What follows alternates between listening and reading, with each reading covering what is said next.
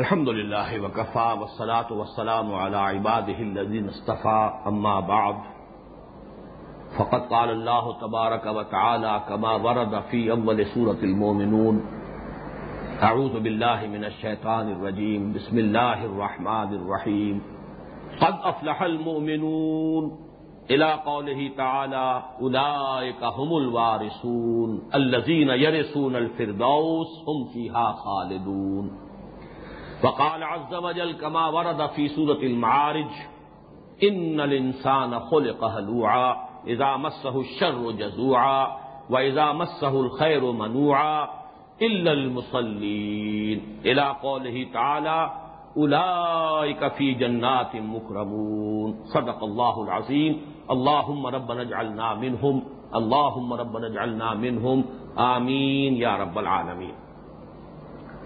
اب یہ آخری نشست ہے اس سورہ مبارکہ اس ہمارے درس کے ضمن میں، اللہ کرے کہ میں بقیہ مضامین جو ہیں ان کو اس نشست میں سمیٹ سکوں، آپ بھی دعا کریں۔ اس کے بعد کا جو مضمون ہے سورہ مومنون، جو ہمارے اس درس کے لیے اصل اور بیس کی حیثیت رکھتا ہے، اس میں جو اگلا وصف آ رہا ہے وہ ہے اعراض عن اللغو والذین هم عن اللغو معرضون۔ وہ لوگ کہ جو لغو سے اعراض کرتے ہیں۔ لغو کسے کہتے ہیں؟ یہ گناہ اور معصیت سے کم تر درجے کی شے ہے، ایسا کام جس کا کوئی فائدہ نہ ہو۔ یعنی ایک تو انسان کو دنیا کی ضرورتیں لاحق ہیں، حوائج ضروریہ بھی ہیں، اس میں معاشی جد و جہد بھی ہے، یہ بھی ہے، یا تو اس میں وقت لگے۔ آرام بھی ایک حد تک انسان کا حق ہے، نفس کا حق ہے، وَإِنَّ لِنَفْسِكَ عَلَيْكَ حَقًّا، اس میں بھی کوئی وقت صرف ہوا ہے تو ٹھیک ہے، جائز ہے۔ یا پھر انسان کو جو وقت ہے وہ لگانا چاہیے اللہ کی یاد میں، دین کی خدمت میں۔ جو کام بھی ان دو کیٹیگریز سے باہر ہو وہ لغو ہے۔ بیٹھے ہیں تاش کھیل رہے ہیں، نہ دنیا کا فائدہ نہ دین کا فائدہ۔ اسی طریقے سے کوئی اور کھیل تماشا ہے۔ آج کی دنیا میں تو تصور ہے پیس ٹائم، وقت گزاری کا مشغلہ، کوئی شغل وقت گزارنے کے لیے۔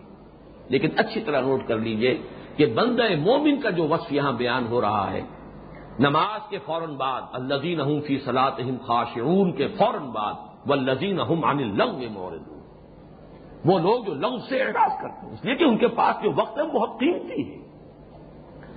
اس کے تین درجے ہیں، اس کو نوٹ کر لیجئے۔ پہلا درجہ تو وہ ہے جو یہاں آ رہا ہے، اعراض عن اللغو، لغو سے پہلو تہی کرنا، ادھر رخ نہ کرنا۔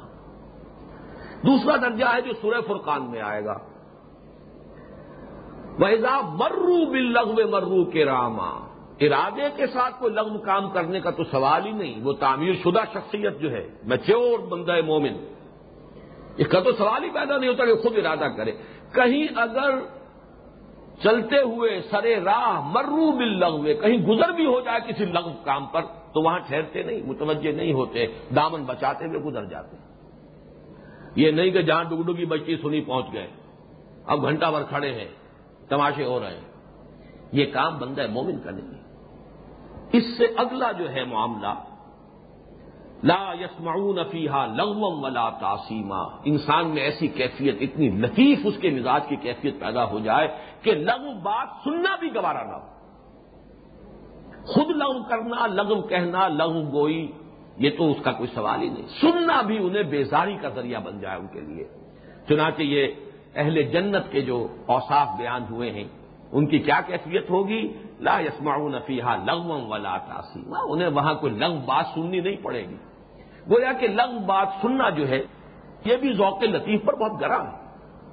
ایک حدیث بھی بیان ہوئی ہے، اور یہ حدیث جو ہے حضرت ابو ہریرہ سے ہے رضی اللہ تعالی عنہ، یہ تو امام ترمذی نے اس کو روایت کیا ہے۔ ویسے یہ مرسل حدیث کی حیثیت سے امام ترمذی نے بھی، اور اسی طرح موطا امام مالک میں امام مالک نے بھی حضرت علی ابن حسین، یعنی جنہیں عام طور پر امام زین العابدین کہا جاتا ہے، علی بن حسین، حضرت حسین رضی اللہ تعالیٰ عنہ کے صاحبزادے، جو کربلا میں واحد ہی تھے کہ جو بچے تھے مردوں میں سے، ان کا نام علی ہے، علی بن حسین بن علی، حضرت علی کے بیٹے حضرت حسین، ان کے بیٹے حضرت علی، اور ان کا نام زین العابدین ہے۔ ان سے بھی یہ روایت مروی ہے، لیکن انہوں نے کس سے سنی ہے اس کا ذکر نہیں کیا. اس حدیث کو مرسل کہتے ہیں. وہ خود کہہ رہے ہیں کہ حضور نے یہ فرمایا. گمان غالب اپنے والد سے سنا ہوگا، حضرت حسین سے رضی اللہ تعالیٰ عنہ. بہرحال اس حدیث کی میں نے اتنی تمہید کی ہے تاکہ آپ اس کے الفاظ کو یاد کرنے کی کوشش کریں.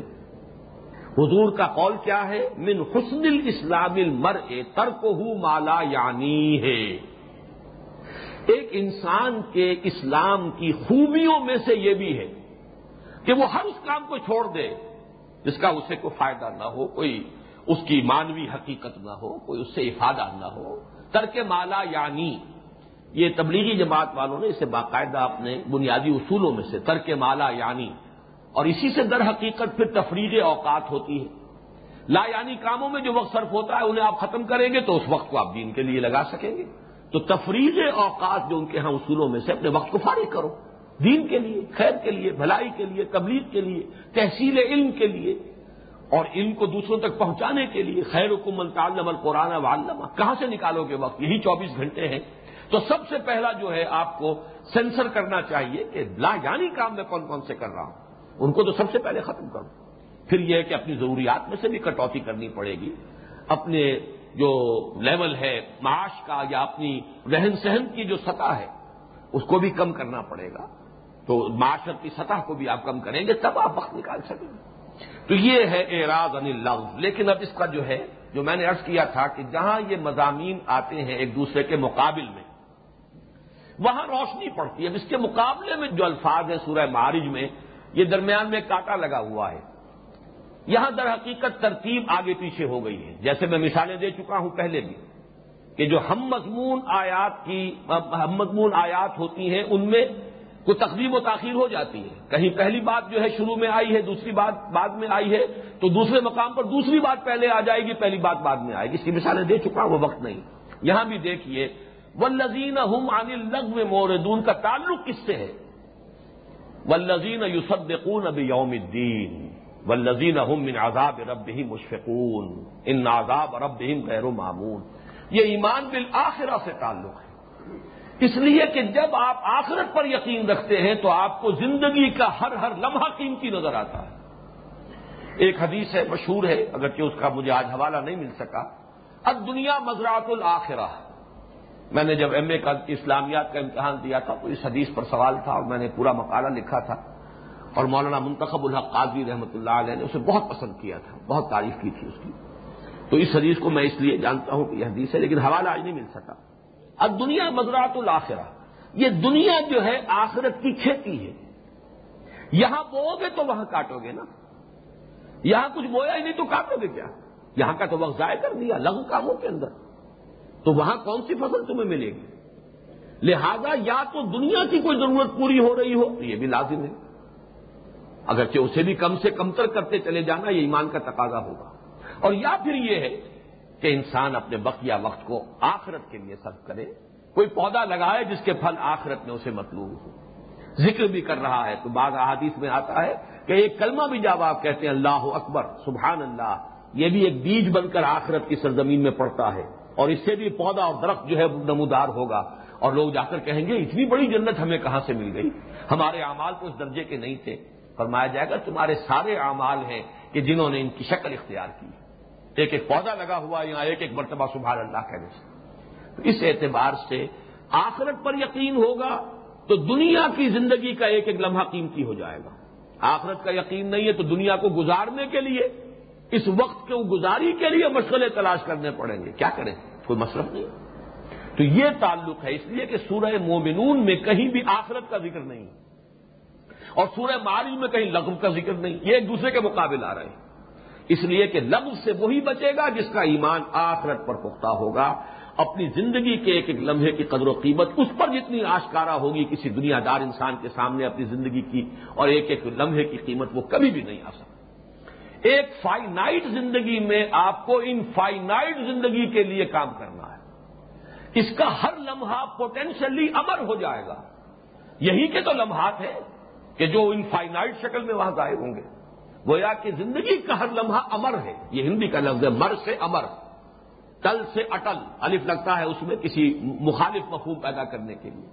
تو امر ہمیشہ یہ لمحہ جو ہے آج، catch the time by the forelock, اسے اس پیشانی کے بالوں سے پکڑ لو، جانے مت دو، اس لیے کہ یہی لمحہ ہے جو امر ہو جائے گا، یہی آخرت میں انفائنائٹ ہو کر سامنے آئے گا۔ والذین هم عن اللغو معرضون۔ اب آگے چلیے، والذین هم للزکاۃ فاعلون، اس کا تعلق ہے سورہ معارج میں جو اس سے پہلے آ گیا، والذین فی اموالہم حق معلوم للسائل والمحروم، وہ لوگ کہ جن کے مال میں حق ہے معین، سائلوں کے لیے بھی، محرومین کے لیے بھی، مانگنے والے کے لیے بھی، اور جو مانگ نہیں رہا اپنی عزت نفس کو لے کر، چاہے فاقہ ہے اپنے گھر میں بیٹھا ہوا ہے، لیکن تم آپ جانو کہ کون محتاج ہے، کون مسکین ہے، کس کو پہنچانا ہے، کس کا حق میرے پاس تھا جو مجھے اس تک پہنچانا ہے، اپنے پاس جو ضرورت سے فاضل ہے اسے سمجھو کہ یہ کسی اور کا حق ہے جو اللہ نے میرے مال میں داخل کر کے مجھے آزمایا ہے۔ جیسے کہ سورہ بقرہ میں آ چکا ہے کہ یسألونک ماذا ينفقون قل العفو، جو بھی ضرورت سے زائدہ دے ڈالو، مت سینچ کر رکھو، مت سنبھالو، یہ تو در حقیقت دوسروں کا حق تھا، یہ حق کا تصور ہے جو قرآن دیتا ہے، یہ ان کا حق ہے، پہنچاؤ۔ وآت ذی القربى حقہ والمسکین وابن السبیل والسائلین، یہ تو سب آئے گا، یہ دینا ہے آپ کو۔ تو معلوم یہ ہوا کہ فعل الزکوٰۃ والذین هم للزکاۃ فاعلون، اس کا تعلق کس سے ہے؟ والذین فی اموالہم حق للسائل والمحروم۔ اس کو بھی ذرا سمجھ لیجئے کہ اس کی اصل کیا ہے۔ زکوٰۃ کا لفظ جو آتا ہے اصل میں زا کاف یا، یہ اس کا مادہ ہے، یہ گویا کہ ناقص یائی ہے، اس کے کلمہ لام میں جو حرف آیا ہے وہ حرف علت ہے۔ یہ کیا ہے؟ اس کا مادہ کیا ہے؟ اس کا مفہوم کیا ہے؟ مفہوم ہے نشو و نما دینا، پروان چڑھانا، یہ ہے اصل مفہوم، نشو و نما دینا، پروان چڑھانا۔ لیکن اس کا ایک لازمی تقاضا کیا ہے کہ جو نشو و نما کے راستے کی رکاوٹیں ہیں انہیں دور کرو۔ بریک لگے ہوئے ہیں، کھولو گے تو گاڑی چلے گی، بریک نہیں کھول رہے، ایکسلریٹر کو دبائے جا رہے ہیں، گاڑی تو نہیں چلے گی، انجن میں نوکی کر کے بند ہو جائے گا۔ تو جو بھی رکاوٹ ہے انہیں دور کرو۔ تو یہ در حقیقت رکاوٹوں کو دور کرنا اس کا اصطلاحی مفہوم ہے۔ لغوی مفہوم ہے کسی شے کو نشو و نما دینا، اور دونوں باہم ایک دوسرے کے ساتھ لازم و ملزوم ہیں۔ کسی شے کے نشو و نما کے راستے کی جو رکاوٹیں ہیں انہیں دور کرو۔ اب دیکھیے وہ فلاح کا مفہوم اور زیادہ نکھر کر آئے گا، لیکن اس کی ایک تمثیل پہلے سن لیجئے۔ عربی زبان میں باغبان یا مالی کا جو فعل ہے اس کو تزکیہ کہتے ہیں۔ کوئی باغبان، کوئی مالی اپنے باغ میں گیا، باغیچے میں گیا، اب کچھ پودے اس نے لگائے ہیں پھولدار، کچھ اس نے پودے لگائے ہیں پھل دینے والے، پھلدار یا پھولدار، لیکن وہ دیکھتا ہے کچھ گھاس پھوس بھی اگائی ہے آس پاس۔ یہ جو گھاس اگائی ہے خود رو، ظاہر بات ہے زمین میں جو قوت نمو ہے وہ کھینچ رہی ہے کہ نہیں؟ اس کے اندر جو بھی نمو کی صلاحیت ہے، زمین میں جو غذا ہے، اب اس میں وہ شریک ہو گئی ہے، وہ گھاس بھی اس میں سے حصہ لے رہی ہے۔ اسی طرح سورج کی یا ہوا کے اندر جو آکسیجن ہے، سورج کی جو تمازت ہے، اس میں سے بھی حصہ لے رہی ہے۔ اس کو وہ کھرپی ہاتھ میں لیتا ہے، سب کو نکال کر پھینک دیتا ہے، تاکہ زمین کی ساری قوت نمو میرے اس مطلوب پودے کو ملے، اور ہوا کی جو ساری جو آکسیجن ہے وہ میرے اس پودے کو ملے۔ یہ جو عمل ہے باغبان یا مالی کا کہ وہ یہ خود رو گھاس پھوس کو، جھاڑ جھکاڑ کو کاٹ کر صاف کر کے پھینک دیتا ہے، جلا دیتا ہے، یہ تزکیہ ہے۔ اب آپ غور کیجئے، وہی انسانی شخصیت کے دو پہلو، ایک وہ ہے real self which encompass is real self, وہ انا، وہ مانوی شخصیت، وہ خودی، وہ ہمارا روحانی وجود جس کا تعلق اللہ کے ساتھ ہے۔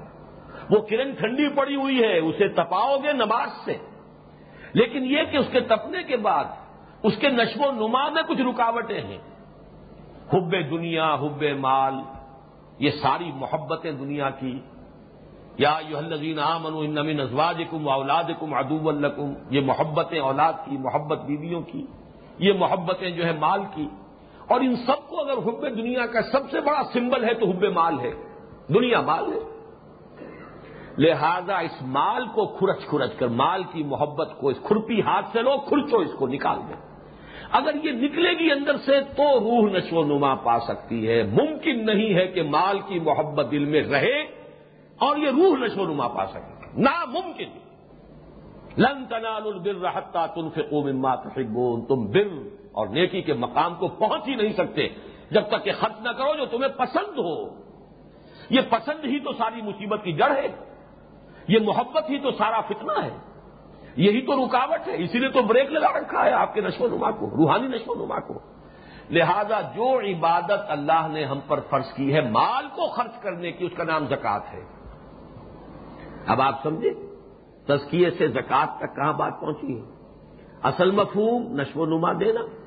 قد افلح من زکاہا، کامیاب ہو گیا وہ شخص جس نے اپنے نفس کو پاک کر لیا، صاف کر لیا، نشو و نما دے لی اور اس کی رکاوٹوں کو جھاڑ جھکاڑ کو دور کر دیا۔ قد افلح من تزکا وذکر اسم ربہ فصلی، کامیاب ہو گیا وہ شخص جس نے تزکیہ حاصل کر لیا، اپنی اس روحانی وجود کی نشو و نما میں جو رکاوٹ تھی حب مال کی اسے دور کر دیا، پھر اپنے رب کے نام کا ذکر کیا اور نماز پڑھی۔ گویا کہ یہ دو پروگرام ہیں در حقیقت۔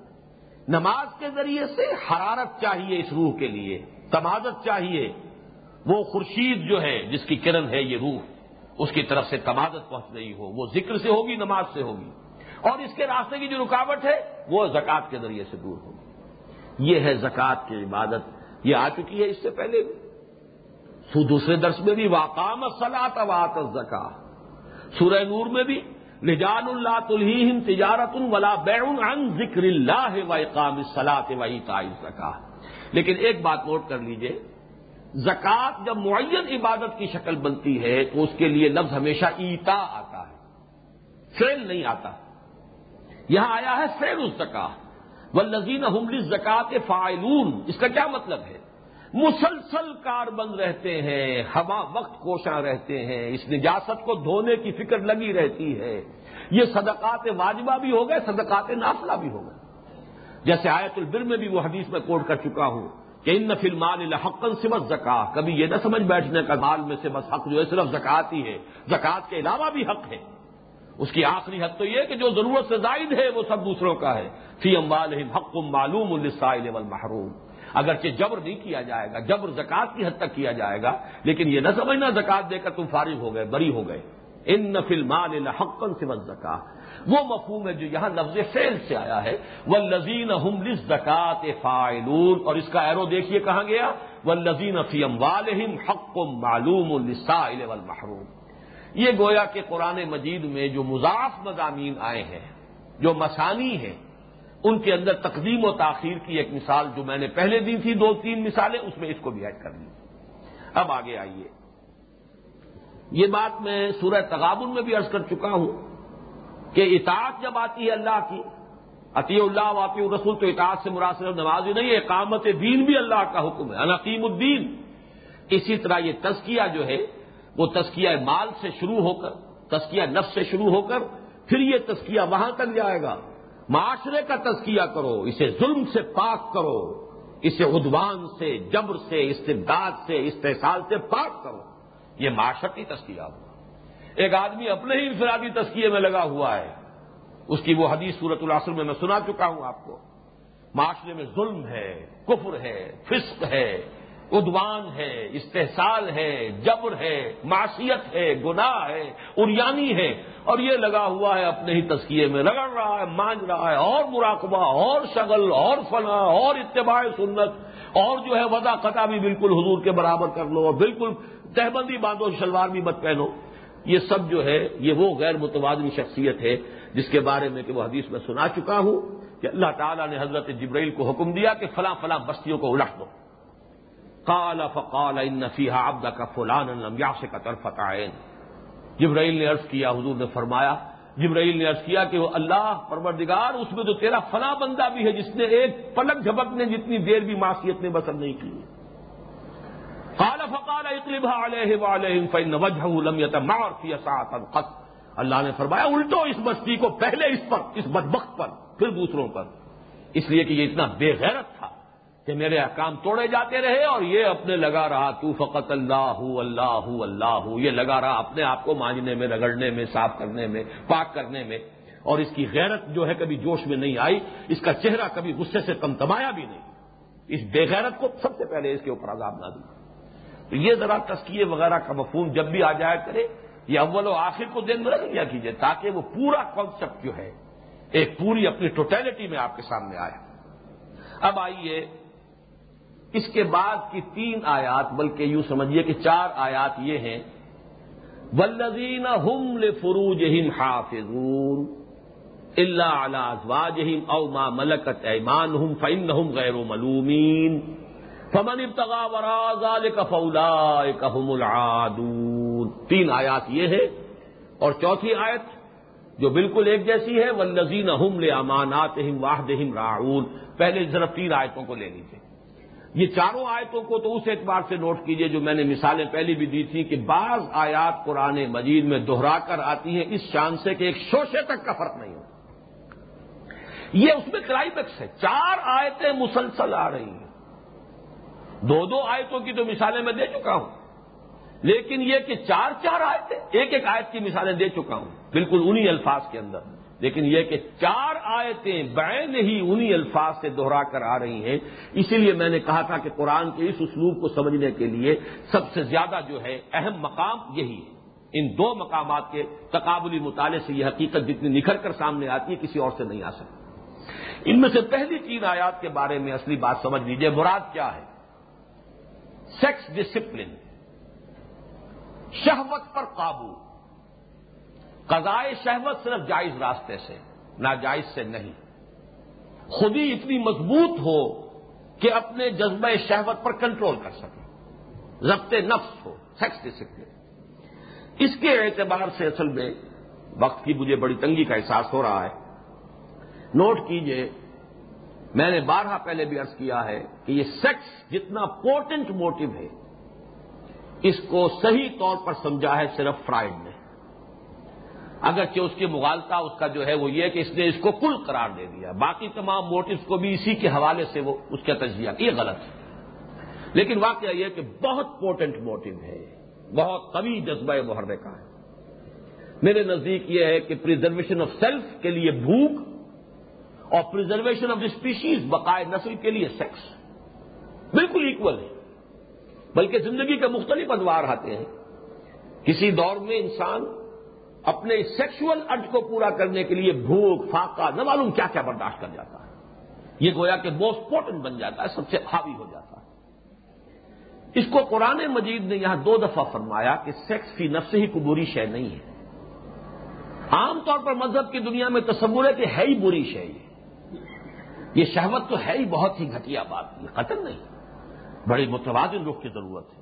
جائز راستے سے اپنی قضائے شہوت جو ہے وہ فإنہم غیر ملومین، کوئی ملامت نہیں ہے، کوئی برا کام نہیں۔ یہی بات ہے جو حضور نے فرمائی کہ النکاح من سنتی، یہ میری سنت ہے۔ کوئی بری بات ہوتی تو حضور شادی کرتے، ایک نہیں آپ نے تو 11 شادیاں کی، بیک وقت 9 ازواج مطہرات آپ کے نکاح میں رہی۔ اگر یہ سیکس کوئی بری شے ہوتی تو حضور کی زندگی میں یہ اس طرح نظر آتی تو معلوم، بلکہ یہاں تک آپ نے فرمایا کہ مجھے تمہاری دنیا سے جو چند چیزیں پسند ہیں ان میں سے ایک عورت بھی ہے۔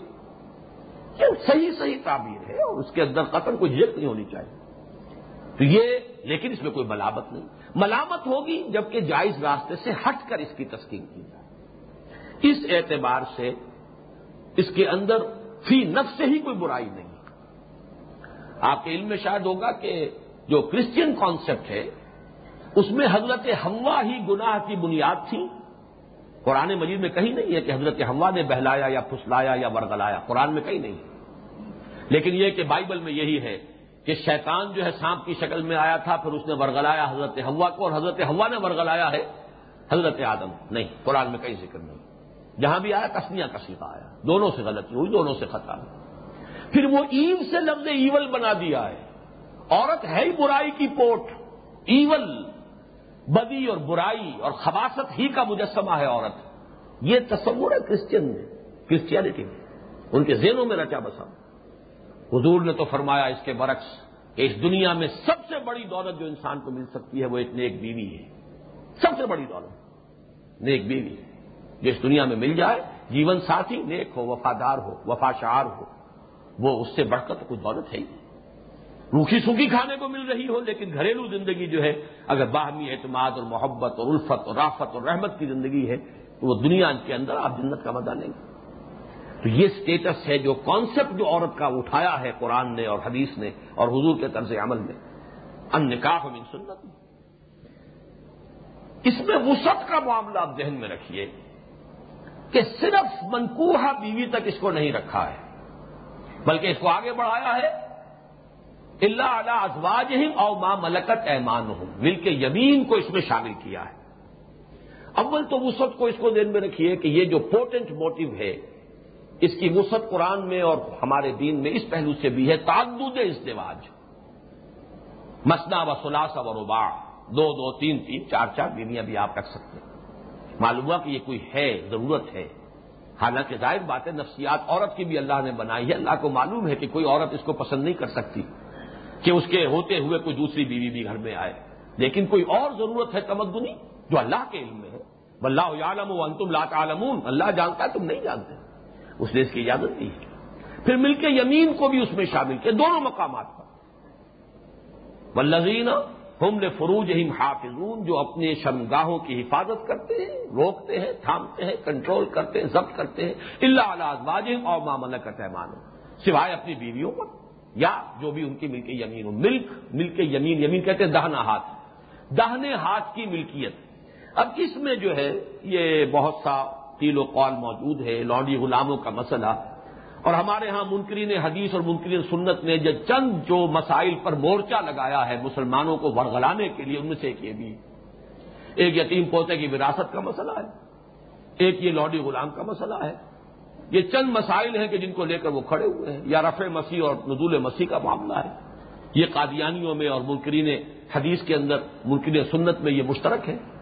بہرحال اس معاملے میں میں اس وقت چونکہ وقت زیادہ نہیں ہے چند باتیں اس وقت عرض کر سکوں گا۔ میری آج تک کی جو رائے ہے وہ تو یہ ہے کہ اس وقت ملک یمین کی دنیا میں کوئی شکل موجود نہیں ہے۔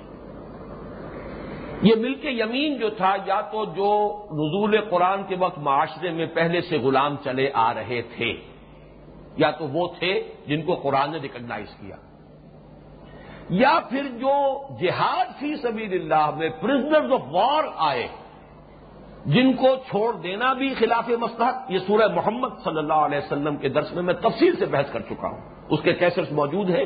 اب یہ منتخب نصاب کے اس مسلسل درس میں اتنا وقت نہیں ہوتا کہ میں تفصیل سے بات کر سکوں، اجمالاً بات کر رہا ہوں۔ تو وہ جو لوگ آتے تھے اگر انہیں چھوڑنا خلاف مصلحت ہے، یہ کفر کی قوت کا سبب بن جائیں گے، پھر واپس جائیں گے، پھر لڑیں گے، پھر آئیں گے، اور پھر یہ کہ فدیہ دے کر چھوڑنا بھی اور ویسے احسان کر کے چھوڑ دینا بھی خلاف مصلحت ہے، تو کیا کیا جائے؟ بجائے کنسنٹریشن کیمپس میں رکھنے کے انہیں معاشرے میں پھیلا دیا جائے، لوگوں میں تقسیم کر دیا۔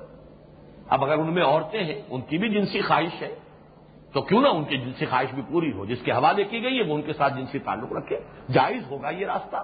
اور جو اولاد ہوگی وہ آزاد ہوگی، آزاد مرد کی اولاد غلام نہیں ہوتی، بلکہ اس کا برابر کا سٹیٹس ہوگا کہ جو اس کی منکوحہ بیوی سے اولاد ہے اور جو اس کی باندی یا لونڈی سے اولاد ہے، وہ ان کے سٹیٹس میں کوئی فرق نہیں۔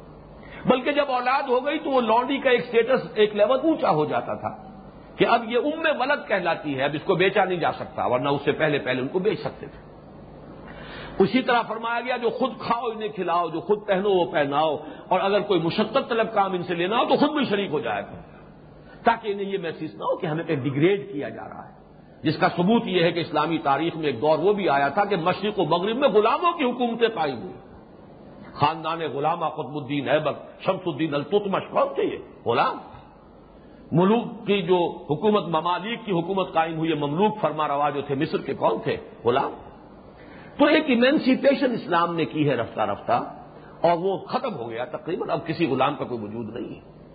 اس وقت اگر کوئی یہ کر رہے ہیں، مجھے آج صاحب ایک بتا رہے تھے کہ کچھ جاگیردار قسم کے لوگ، یہ قبائلی سردار جو ہیں، یہ کچھ خرید لیتے ہیں کوئی غریب لوگوں سے، انہیں سمجھتے ہیں کہ یہ ہمارے ملک کی زمین ہے، بالکل حرام، اس کا کوئی ثبوت نہیں دیا، کوئی دلیل نہیں، سوائے اب جہاد فی سبیل اللہ میں جو بھی لوگ آئیں، اگر ان کے لیے مصلحت نہ ہو کہ انہیں چھوڑ دیا جائے احساناً منن یا فدیتاً، اگر یہ مصلحت کے خلاف ہو تو انہیں تقسیم کر دیا جائے گا، وہ غلام اور باندیاں بن جائیں گے، بس صورت دیگر کوئی صورت اس وقت موجود نہیں۔ البتہ اسے ایبالش کیوں نہیں کیا گیا؟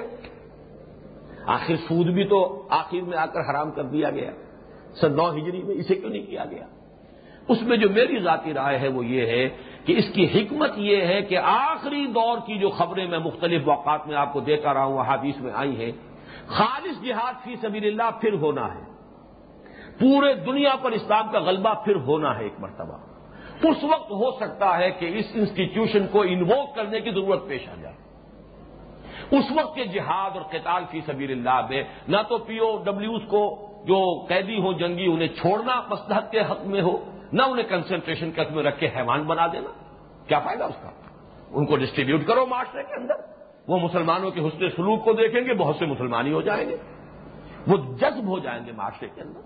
اس اعتبار سے ہو سکتا ہے، اور کیا ہوگا لازماً، وہ تو کتاب الملاحم جو ہے، جو احادیث کے آخری ابواب ہوتے ہیں، ان میں جن جنگوں کی خبریں دی گئی ہیں، جن کے نتیجے میں پھر وہ حضرت مسیح علیہ السلام کا نزول بھی جس موقع پر ہوگا، پھر مسلمانوں کو ایک فیصلہ کن فتح حاصل ہوگی، پھر پوری دنیا میں دین کا غلبہ ہوگا۔ میں یہ سمجھتا ہوں کہ اس وقت یہ انسٹیٹیوشن پھر انووک کرنا ہوگا، اسے استعمال کرنا ہوگا، لہذا ایبولش نہیں کیا گیا، یہ برقرار ہے، لیکن فی الوقت اس کی کوئی شکل نہیں۔ البتہ ایک بات میں آپ سے اور عرض کر دوں، بنگلہ دیش میں ایک صاحب علم ہے مولانا طاہا بن حبیب، جن کا میں کچھ پہلے بھی ذکر کر چکا ہوں۔ ان کے والد جو ہیں وہ بہت کٹر مسلم لیگی، خواجہ ناظم الدین صاحب، مولانا شبیر احمد عثمانی رحمہ اللہ، ان کے ساتھیوں میں سے، قرارداد مقاصد کے مصنفین میں سے، علماء دیوبند میں سے تو کم لوگ آئے تھے تحریک مسلم لیگ میں، ان میں یہ بھی تھے، ان کا پورا خاندان تھا۔ ان کے کچھ خطوط آئے ہیں پچھلے دنوں میرے پاس، 50 صفحے کا خط بھی آیا ہے۔ ان کی کوئی رائے معلوم ہوئی ہے کہ اس وقت بھی دنیا میں ملک یمین کی کوئی شکل ہے۔ میں نے ان سے بھی سوال کیا کہ وہ کیا ہے، آپ کے علم میں ہو تو مجھے بتائیے، لیکن تاحال میں جو کچھ عرض کر رہا ہوں وہ یہ ہے کہ میرے نزدیک کوئی شکل ملک یمین کی اس وقت نہیں ہے۔ آج کی تاریخ تک میرا یہ آخری جو میری رائے ہے وہ یہی ہے۔ البتہ اوپن مائنڈ ہے، قرآن مجید میں جب بار بار اس کا ذکر کیا گیا ہے تو اگر کوئی شکل ہے، اگر واقعی کوئی قانونی اور صحیح فقہی شکل ہے، اگر ان کی طرف سے آئی تو جس وقت بھی آ جائے گی اور میرا دل مطمئن ہوگا، میں اپنے انہی دروس میں کہیں نہ کہیں اس کا ذکر کر دوں گا، لیکن آج کی تاریخ تک میں عرض کر رہا ہوں کہ اس کا کوئی میرے پاس علم نہیں۔ آج دنیا میں ملک یمین کی کوئی صورت نہیں ہے، صرف ازواج منکوحہ، وہ 1 ہو، 2 ہو، 3 ہو، 4 ہو۔ اس کے علاوہ اگرچہ یہ مضامین اچھے نہیں ہیں، بعض خواتین بھی موجود ہوتی ہیں، لیکن یہ کہ بہرحال دین کا معاملہ بیان کرنا پڑتا ہے۔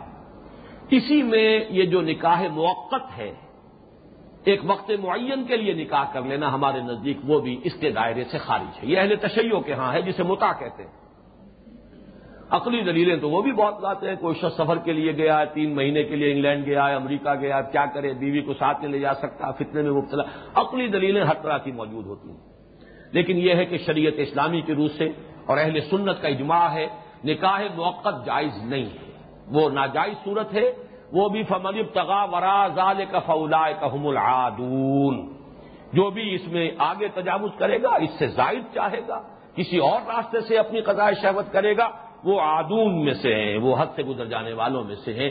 اس فتوے کا اطلاق اس پر بھی ہوگا۔ اسی طرح ایک آخری شکل ہوتی ہے استمناء بالید، شہوت کا زور ہے کسی نوجوان پر اور وہ کسی غلط رخ پر بھی نہیں جانا چاہتا، تو اپنے ہاتھ سے اپنے اس مادہ منویہ کو خارج کر لینا، ہمارے ہاں اس پر بھی اجماع ہے کہ یہ بھی حرام ہے۔ البتہ ظاہر بات ہے کہ کچھ نہ کچھ فرق رہے گا، اس کی حرمت اس درجے کی نہیں ہوگی، اس لیے کہ زنا ہو یا کوئی اور ہو، کسی اور کو اس میں ملوث کیا گیا ہو، اس کے اثرات جو ہے متعدی ہوتے ہیں معاشرے پر، جبکہ یہ فعل ایسا ہے کہ جو صرف اس شخص تک ہی اس کے اثرات رہیں گے، تو اس کے بارے میں کچھ لوگوں کی رائے یہ ہے کہ یہ مکروہ ہے، لیکن یہ کہ جس پر تقریباً اجماع ہے وہ یہی ہے کہ یہ بھی فمن ابتغى وراء ذلك فاولئک هم العادون، جو اس سے زائد کے طالب ہوں گے، اس سے آگے بڑھیں گے، وہ حد سے بڑھ جانے والے۔ اب آئیے آگے، والذین هم لاماناتهم وعهدهم راعون، یہ آیت بھی ان میں سے ہے جو دونوں جگہ پر بالکل ایک شوشے کے فرق کے ساتھ آئی۔ البتہ سورہ معارج میں ایک مضمون اضافی آیا ہے جس کے بالمقابل کوئی مضمون سورہ مومنون کی آیات میں نہیں۔ والذین هم بشہاداتہم قائمون، اور وہ لوگ جو اپنی شہادتوں پر، گواہیوں پر قائم ہیں۔ یہ اس وجہ سے پہلے سمجھ لیجئے کہ شہادت بھی اصل میں امانت ہے، لہذا امانت ہی کے تحت آپ نے کوئی وقوع دیکھا ہے، اب یہ جو آپ کے پاس آپ کا جو چشمدید جو معاملہ ہے یہ ایک امانت ہے، جہاں ضرورت ہو اسے پیش کیجیے، حاضر کیجیے، یہ بھی امانت ہے۔ لہذا شہادت کے لیے عندکم من اللہ جو آیا ہے، ومن اظلم ممن کتم شہادۃ عنده من اللہ، اس سے بڑھ کر ظالم کون ہوگا جس نے چھپا لی گواہی جو اس کے پاس تھی اللہ کی طرف سے۔ تو یہ شہادت اللہ کی طرف سے اس کے پاس ایک امانت ہے، اس کو امانت کو بر وقت، بر محل، بر موقع اور جو حق ہے اس کے مطابق ادا کرنا، یہ گویا کہ ادائے امانت ہے، اور اس امانت میں خیانت کی جائے گی اگر شہادت کو چھپا لیا جائے گا۔ گویا کہ یہ تین چیزیں، وہ بھی کہا جا سکتا ہے کہ دو چیزوں میں یہ کور ہو گئی، تیسری چیز گویا کہ اس کے ایک اہم نتیجے کو مزید واضح کر دیا۔ اب ان کے بارے میں چند باتیں اس وقت جو اجتماعی طور پر عرض کروں گا وہ یہ ہے کہ اصل میں یہ تین انسانی شخصیت کے وہ پہلو ہیں، یعنی امانت میں خیانت نہ کرنا، امانت کا حق ادا کرنا، ایفائے عہد، عہد پورا کرنا، وعدہ پورا کرنا، اور تیسرے شہادت ادا کر دینا۔ یہ در حقیقت انسانی شخصیت کی تعمیر کا اصل ٹیسٹ ہے۔ میں اگر ایک اور اعتبار سے تقسیم بیان کروں تو دیکھیے، ایک معاملہ ہوتا ہے حقوق اللہ کا، ایک معاملہ حقوق العباد کا۔ حقوق اللہ میں زیادہ تر عبادات ہیں اور حقوق العباد میں معاملات ہیں۔ درمیان میں ایک اور لے لیجیے، حق النفس، اپنے ذات کا بھی ایک حق ہے۔ اب وہ نہ عبادات میں آئے گا نہ معاملات میں آئے گا، وہ تو آپ اپنے ساتھ کر رہے ہیں۔ تعمیر ذات آپ کی اپنے نفس کا آپ پر حق ہے کہ اسے وہ پروان چڑھاؤ، اگرچہ وہ ایک امانت بھی ہے کہ یہ روحانی وجود تمہارا اللہ کی امانت ہے تمہارے پاس، اسے پروان چڑھاؤ۔ لیکن سمجھنے کے لیے تین حصوں میں سمجھیے۔ تو حقوق اللہ میں جو اصل جوہر ہے تعلق مع اللہ، اس کے لیے ستون ہے نماز۔ حقوق العباد میں جو تعلق ہے مع العباد، بندوں کے ساتھ تعلق، اس کے یہ تین معاملات ہیں، عہد، امانت اور شہادت کی ادائیگی۔ حقوق اللہ سے بات شروع ہوئی ہے، حقوق اللہ پر ختم ہو رہی ہے، حقوق العباد پر ختم ہو رہی ہے۔ اضافی طور پر نماز کا ذکر بعد میں پھر کیا گیا ہے، لیکن یہ ہے کہ یہ اس میں درمیان میں حق النفس بھی ہے۔ اب زکوٰۃ اصل میں اس کے دو رخ ہیں، زکوٰۃ حق النفس بھی ہے کہ آپ کے نفس کا تزکیہ اسی سے ہوگا، لیکن یہ عبادت بھی ہے، اللہ کا حکم بھی ہے، تو یہ دو جگہ پر آ جائے گی۔ اسی طریقے سے عہد کا معاملہ ہے، عہد آپ کا اپنے نفس کا بھی حق ہے۔ آپ کبھی اپنی جگہ عہد کرتے، کسی دوسرے سے معاہدہ نہیں کرتے، آپ عہد کرتے آج کے بعد یہ کام نہیں کروں گا، یہ آپ نے اپنے آپ سے عہد کیا، یہ حق نفس ہے کہ آپ اس کی پیروی، اب اس کو پورا کیجئے۔ نہیں کریں گے آپ کی وہ شخصیت کمزور پڑ جائے گی، مزمحل ہو جائے گی، خود اعتمادی نہیں رہے گی، یعنی آپ کا ارادہ جو ہے، قوت ارادی، وہ مزمحل ہے۔ آپ نے پھر خود اعتمادی کہاں سے آئے گی؟ آپ نے ایک فیصلہ کیا تھا، اس پر کاربند نہیں رہے، تو دوسرا کریں گے تو کہاں سے کاربند رہ جائیں گے؟ اسی طریقے سے سیکس کا معاملہ ہے، سیکس کا معاملہ بھی یہ حق النفس بھی ہے، اس کی پوری محافظت اور معاشرتی اصلاح جو ہے، یہ عبادات کا معاملہ، یہ جو ہے معاملات کا معاملہ بھی ہے کہ معاشرے کے اندر اگر یہ سیکس ڈسپلن موجود نہ رہے تو یہ معاشرہ جو ہے یہ سڈاس بن کر رہ جاتا ہے، جو فیملی لائف ہے اس کا استحکام ختم ہو کر رہ جاتا ہے۔ تو یہ کئی چیزیں ایسی ہیں کہ جو باہم ملی جلی بھی ہیں، لیکن یہ کہ اس میں یہ سمجھ لیجئے کہ اصل ٹیسٹ جو ہے، بلکہ ایک بزرگ سے سنی تھی ایک روایت، ایک حدیث یہ بھی ہے، جیسے الدین والنصیحہ ایک حدیث ہے، دین تو نام ہے نصیحت کا، خیر خواہی کا، وفاداری کا۔ اسی طرح انہوں نے سنایا تھا، آج مجھے نہیں مل سکی یہ حدیث، میں نے تلاش کیا، حوالے کی کوشش کی، لیکن ایک عالم تھے جن سے میں نے سنی تھی، الدین والمعاملہ، دین تو معاملے کا نام ہے، جو معاملے کا کھڑا ہے اس کا دین ہے، جس کو معاملے کا کھڑا نہیں ہے وہ کتنے ہی حج کیے پھرتا ہو اور کتنے ہی عمرے جو ہیں انبار لیے پھرتا عمروں کے، معاملے کا کھڑا نہیں ہے تو بے دین ہے، کوئی دین نہیں۔ یہ معاملہ وہ ہے جو ہمارے سورۃ العصر کے درس میں بھی وہ حدیث آئی ہے، کتابچے میں بھی موجود ہے، حضرت انس سے رضی اللہ تعالیٰ عنہ یہ مروی ہے، اور یہ امام بہقی لائے ہیں، شعب الایمان، ان کی بڑی مارکت الارا کتاب ہے، لا ایمان لمن لا امانۃ لہ ولا دین لمن لا عہد لہ۔ راوی حضرت انس ہیں جو 9 برس تک حضور کے خادم خاص رہے ہیں، ذاتی خادم۔ وہ کہتے ہیں حضرت انس بن مالک، قلما خطبنا رسول اللہ صلی اللہ علیہ وسلم الا قال لا ایمان لمن لا امانۃ لہ ولا دین لمن لا عہد لہ۔ شاید ہی کبھی ایسا ہوا ہوگا کہ حضور نے کوئی خطبہ ارشاد فرمایا ہو ہمیں اور اس میں یہ الفاظ نہ فرمائے ہوں کہ لوگوں سن لو، جس شخص میں امانت کی حفاظت کا اب مادہ نہیں ہے اس کا کوئی ایمان نہیں، اور جس میں ایفائے عہد نہیں ہے اس کا کوئی دین نہیں۔ اس لیے کہ دیکھیے عہد جو ہے اس کے 4 رتبے ہیں۔ میں نے عرض کیا تھا اپنی ذات سے یہ کام اب میں نہیں کروں گا، خود اپنے آپ سے معاہدہ کر رہے ہیں۔ آپ اپنے نفس سے خیانت کرتے ہیں جب اس شے کا ارتکاب کرتے ہیں، آپ اپنی قوت ارادی کو کمزور کرتے ہیں، آپ اپنی شخصیت کو پختگی کی طرف بڑھنے سے روک رہے ہیں۔ پھر ایک عام وعدے ہوتے ہیں جو وعدوں کی پابندی نہیں کرتے۔ واقعہ یہ ہے کہ جو سورہ آیت البر میں بھی آیا تھا، وہ والموفون بعہدہم اذا عاہدوا، جو معاہدہ ہو جائے اس کی پابندی کی جائے۔ اسی طرح ایک جماعتی وعدہ ہوتا ہے، آپ ڈسپلن میں آتے ہیں جماعت کے، بیعت بھی کرتے ہیں، اس میں کمی بیشی کرنا یہ عہد کی خلاف ورزی ہے۔ فمن نکث فانما ينکث علی نفسہ، جو کوئی یہ بیعت کرنے کے بعد اس کی خلاف ورزی کرے گا اس کا سارا وبال اسی پر آئے گا۔ جس سے آپ نے بیعت کیا اس کا کچھ نہیں بگڑتا، جس سے آپ نے وعدہ کیا وعدہ خلافی کی اس کا کچھ نہیں بگڑا، بگڑا تمہارا۔ اسی طرح جس سے بیعت کی تھی اور بیعت کی خلاف ورزی کی ہے اس کا کچھ نہیں بگڑا، بگڑے گا تمہارا۔ اور اس کو سب سے اوپر لے جائیے تو کل دین جو ہے وہ ایک عہد ہے اللہ کے ساتھ۔ ایاک نعبد و ایاک نستعین، یہ معاہدہ ہی تو ہے۔ اے اللہ ہم تیری ہی بندگی کرتے ہیں اور کریں گے، تجھ ہی سے مدد چاہتے ہیں اور چاہیں گے۔ یہ پوری زندگی کا عہد ہے، جو اگر ایک شخص کے ساتھ وقت طے کر کے اس کی پابندی نہیں کر سکتا، جو ایک جماعتی نظم کا حلف اٹھا کر اس کی پابندی نہیں کر سکتا، کیا وہ پوری زندگی کا یہ عہد اللہ تعالیٰ کے ساتھ جو اس نے کیا اس کو پورا کر دے گا؟ جو ایک پیسے میں امانت دار نہیں ہے وہ کروڑ کے اندر امانت دار ثابت ہو جائے گا، کیسے ممکن ہے؟ تو معلوم ہوا کہ جیسے دین کے دوسرے حقائق ہیں، ابتدا سے انتہا تک بات جاتی ہے، اور اس دین کی حقیقت کو کسی ایک لفظ سے تعبیر کر لیجئے۔ آپ جیسے کہ گھنٹہ گھر فیصلہ آباد کا جو ہے اس میں جانے کے کسی دروازے سے داخل ہو جائیے، کسی بازار سے وہ پہنچ جائیں گے۔ تو دین کی حقیقت کو مختلف الفاظ مختلف اصطلاحات سے آپ تعبیر کر سکتے۔ الدین والنصیحہ، الدین والمعاملہ، آپ کہہ سکتے دین نامی عہد کا ہے، اس لیے فرمایا ولا دین لمن لا عہد لہ، جس میں ایفائے عہد نہیں ہے اس کا کوئی دین نہیں۔ اسی طرح شہادت ہے، ایک شہادت انفرادی ہے، شہدنا بلا شہدنا، ایک گواہی ہم دے کر آئے ہیں ابتدا میں عہد الست میں، الست بربکم قالوا بلا شہدنا، ہم خود گواہ ہیں۔ یہ ہماری ذاتی گواہی کا ٹیسٹ ہے جو ہم زندگی میں دے رہے ہیں یا نہیں دے رہے، پاس ہو رہے ہیں یا فیل ہو رہے ہیں۔ اسی طریقے سے اجتماعی شہادت علی الناس، یہ امت کا فریضہ ہے، فرض منصبی ہے۔ اگر امت اس میں کوتاہی برت رہی ہے تو گویا کہ وہ شہادت کے اندر کوتاہی کر رہی ہے۔